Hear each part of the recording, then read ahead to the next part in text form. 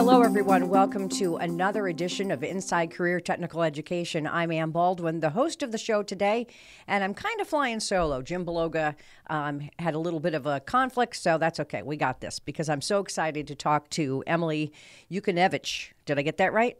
Yes, you did. Yes. Emily is a recent medical assisting graduate from Porter and Chester Institute. Emily, I want to first of all let people know that you're taking time to talk to us today on your lunch break. So I really appreciate that. Hopefully you'll still get a bite to eat, but thanks for being here and tell our listeners and our viewers a little bit about why you decided to get into medical assisting. Well, thank you for having me, first of all. So basically, I really was looking for a career in a field that was helping other people. I always had this urge to get into something that pretty much gave me the satisfaction in life that I was looking for, and this was the field that gave that to me. Medical assisting is something that kind of gives you that rewarding feeling at the end of the day. And, you know, when you have that, it makes your job feel very easy. And that's always an important thing. So for me, medical assisting was just a no-brainer, really. So you're young, I'm assuming. And why did you make a decision to go and go into the trades, the healthcare trade, as opposed to, let's say, a 4-year university? Was that ever a consideration? Yeah, so I definitely considered going to school for 4 years, but as a single mom, it was kind of a better route to take to do a 1-year program with a trade school that could give me all the education that I need with the tools that I need for the field that I was looking to go into. It seemed like it was a fast track kind of situation, but it was well worth it in the end. Right.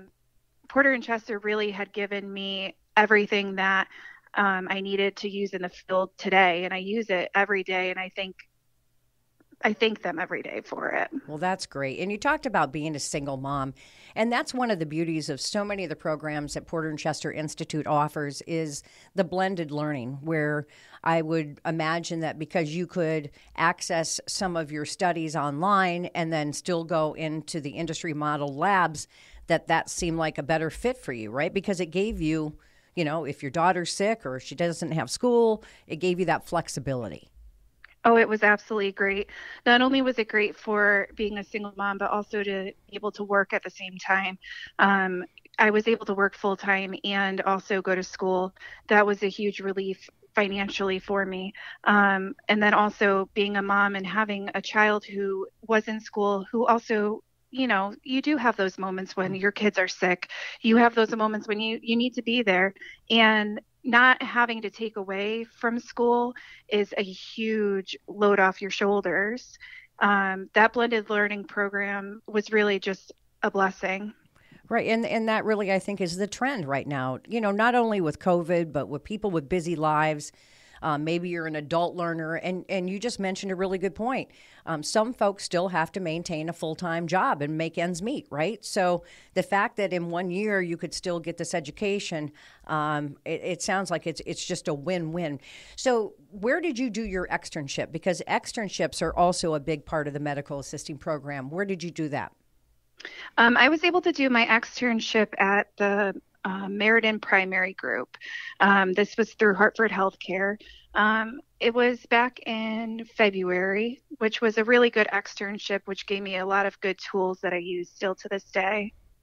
And where are you now? What are you doing? You're on your lunch break. What are you going back to in a little bit?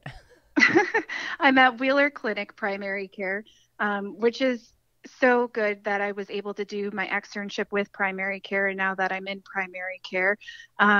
And so we do a lot of, well, we see everything here really, because it is primary, but we also do medical assisted treatment. So we see a lot of everything. It's really just fascinating to be in this field and just to be a part of everything. Yes, and if you're just listening or tuning in, we're talking with Emily Yukonevich. And Emily, so you got, I'm assuming, an entry-level position as a medical assistant with Wheeler Clinic not that long ago. has or how has your career advanced since you've been there? So I was hired with Wheeler back in May. Have been able to pretty much move all around in Wheeler and see all different aspects of different providers, how they work, which has really made growth for me. But apart from that, it was really kind of cool because when I was at my externship, I had learned about this thing called a referral letter, and I was able to take that with me. And when I got to this job at Wheeler, I had implemented in my daily activities just putting out this referral letter. And the company loved it so much that they made it part of their normal referral work queue. And I just think that that's so amazing that 6 months into a field, I had already done something that was that, great for the program. Right, you're already making contributions to the practice, and as we all know, Wheeler Clinic is a huge practice, and so many different practice areas. And I would assume too that your externship gave you the ability to kind of take a look and see about what you liked and what you didn't like. Absolutely. And it definitely gave me the eyes to see what worked and didn't work. And I think that that was a great thing. In the end, I just am so thankful for everything that I was able to do with Porter and Chester. And isn't it true that every day is different, right? You never know what's going to walk through the door. You never know what kind of patient you're going to be dealing with. And talk a little bit about, it's not just checking blood pressure and things like that, but you really have to, you're key when it comes to the patient relationship in your role, are you not? Oh, absolutely.